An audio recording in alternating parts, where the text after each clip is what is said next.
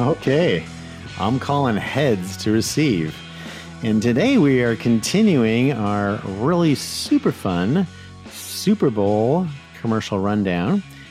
This is the CXM experience. I'm Brad Kahn, CXO at Sprinkler, and we're talking Super Bowl ads.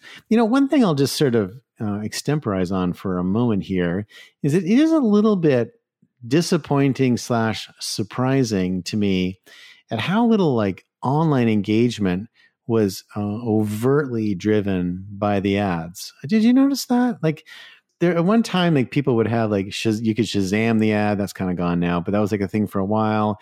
Or they got URLs in there, I guess. But that seems really super old fashioned, like super 90s. But when they started having URLs in the 90s, that was really interesting, and there was a tie-in. But most of these commercials were standalone, and they rely on the earned media around the commercial moment itself and didn't really create kind of a coincident online experience. There have been examples in the past where, you know, your second screen that you're typically have in front of you while you're watching TV is participating in the ad while you're watching the first screen, which is the TV.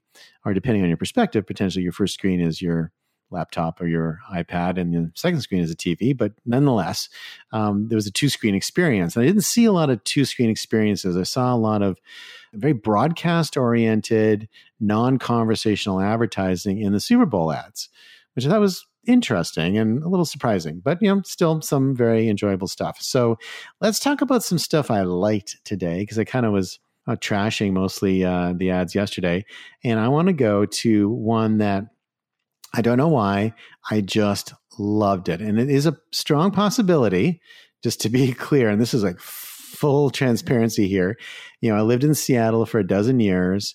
You know, I'm obviously, well, yeah, maybe not obviously, but I am a dyed-in-the-wool, lifelong Miami Dolphins fan. And now that I finally live in Florida, I'm like, oh my gosh, I can finally sort of root for the home team.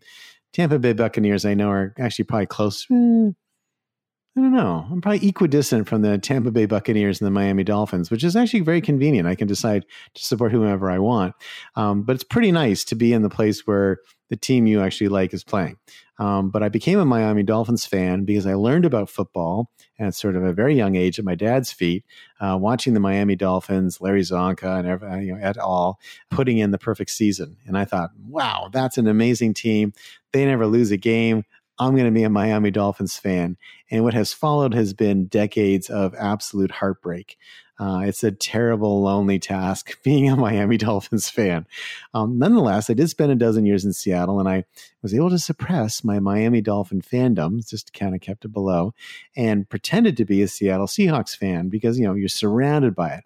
And every Friday before a game is Seahawks Day, and everyone's wearing, you know, number 12 because it's a 12th player, and everyone's wearing all their Seahawks gear. Like we'd have our staff meetings typically on Fridays, and everybody was wearing Seahawks colors except, you know, for me, I'd be usually all in black. But it was pretty fun. And I did get some fondness for some of the players, particularly Marshawn Lynch.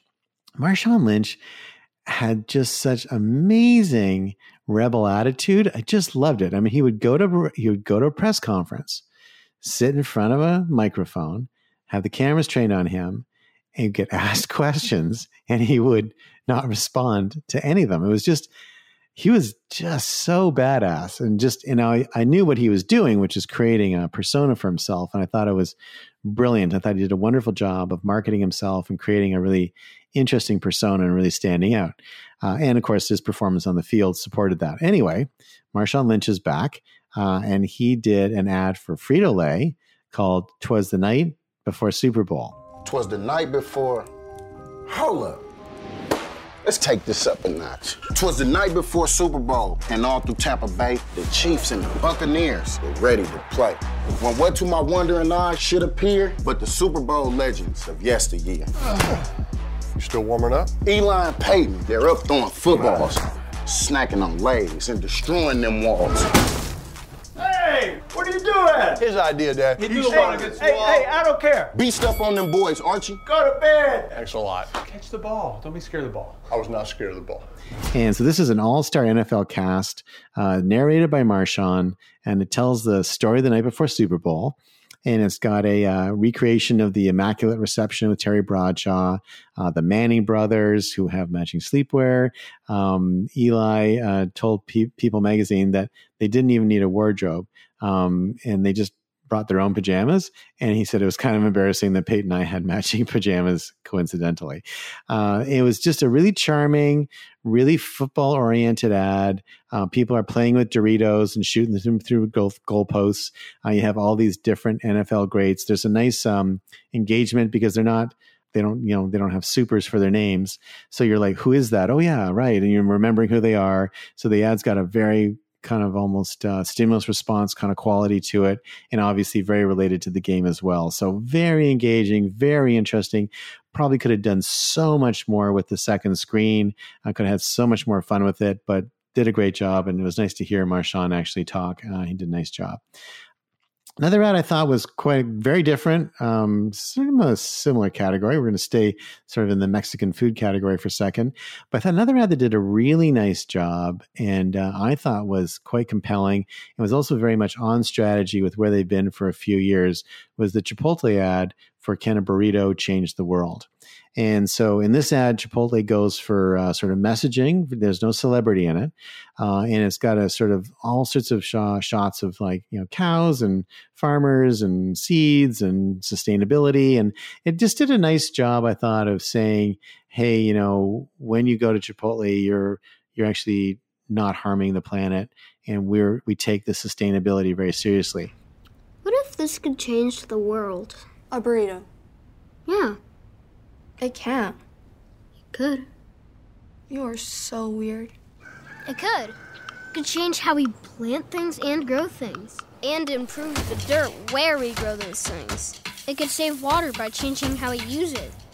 It could make us more responsible and sustainable. It could change how we pick things, move things, and transportation things. What? That's not a thing. Whatever. They've been running this theme for many, many years. This is not the first time they've talked about it, but I thought they did a nice job of doing it in the Super Bowl. The timing felt right, felt very appropriate. And at the moment that they played that ad and the moment that I was in when the ad came on, it just landed perfectly. And I loved it. A third one that I'll sort of hold out is just, I don't know, I've actually seen it a few times now online because I loved it so much. There's a great M&M's commercial, and it features Dan Levy, who's Eugene Levy's son, and sort of famous Schitt's Creek star now. And it's a whole story about people saying sorry to each other and offering M&M's. So it begins with someone somewhat deliberately smashing the back of someone's seat on an airplane. And he says, sorry, I deliberately smashed your seat, and gives them an M&M to say sorry. And there's a number of scenarios. My maybe two favorite ones is the someone gets up from the confessional and then hands the priest a package of M&Ms and says, sorry you had to hear that. I don't want to know. And then there's one with a Karen where she says, sorry, they called you Karen. And then the character says, well, my name is Karen. And then she hands her another bag and says, sorry, your name is Karen. I thought that was very woke and very sort of the moment. But what's kind of neat about the ad is it's non-celebrity in the beginning of it. And then, Dan Levy comes on and he's like, sorry, and he's actually talking to two M&Ms. And he says, sorry, I've been eating, your kind, and I won't do it anymore. And then you see a captured M&M in his car screaming and pounding on the windows trying to get out. And Dan's like, well, maybe just one more. So I love the darkness of that. Is quite funny. And the ad is very charming, and M&M's always does a nice job of bringing it to something that's amusing that you want to sort of watch again and again. Sorry I called you Karen. That's my name. Sorry your name is Karen. I promise I will not eat any more of your friends. Really? Okay, it might happen one more time. So those were sort of three that I'll sort of highlight as being sort of great ads. In all three, I really feel like they could have just done more to get me engaged, done more to maybe not just watch it, done more to sort of pull the audience in. done more to have more fun with it, and certainly done more online. One last thing I'll sort of mention before I kind of come back on this tomorrow, and I do want to talk about the Disney Plus and Paramount Plus campaigns, which were both great. But I want to sort of just touch on WeatherTech for a second. And they had a couple of ads during the big game, and they're basically pro-America commercials. WeatherTech, of course, being the company that makes the mats that go in your car, and they're specially measured to fit in all the different car types that are out there. They've got an amazing selection, and they're all laser cut to be super duper accurate. And the message was quite simple, which was surprising in a way, because I'll be curious to see how this sells. But instead of selling the product, and the product benefits of WeatherTech are actually pretty demonstrable and pretty interesting and pretty well understood. What they did is they just said, made in America, always made in America. We don't have to bring jobs back. We've always been here. At WeatherTech, we don't need to bring jobs back to America. Stop overseas production. Or return our engineering and design back to the States. No way. No way. To us, coming back doesn't make any sense. You want to know why? Because we never Left. We never left. At WeatherTech, we're not bringing manufacturing back to the USA, because the truth is, we never left. WeatherTech, made in America for decades. And so this very strong pro-America stance, without becoming jingoistic and without becoming politically fractured, I thought was very interesting. So good on you, WeatherTech. Nice job, and enjoyed the ads. And it was nice to see the Americana during the most American of all festivities, which is the Super Bowl.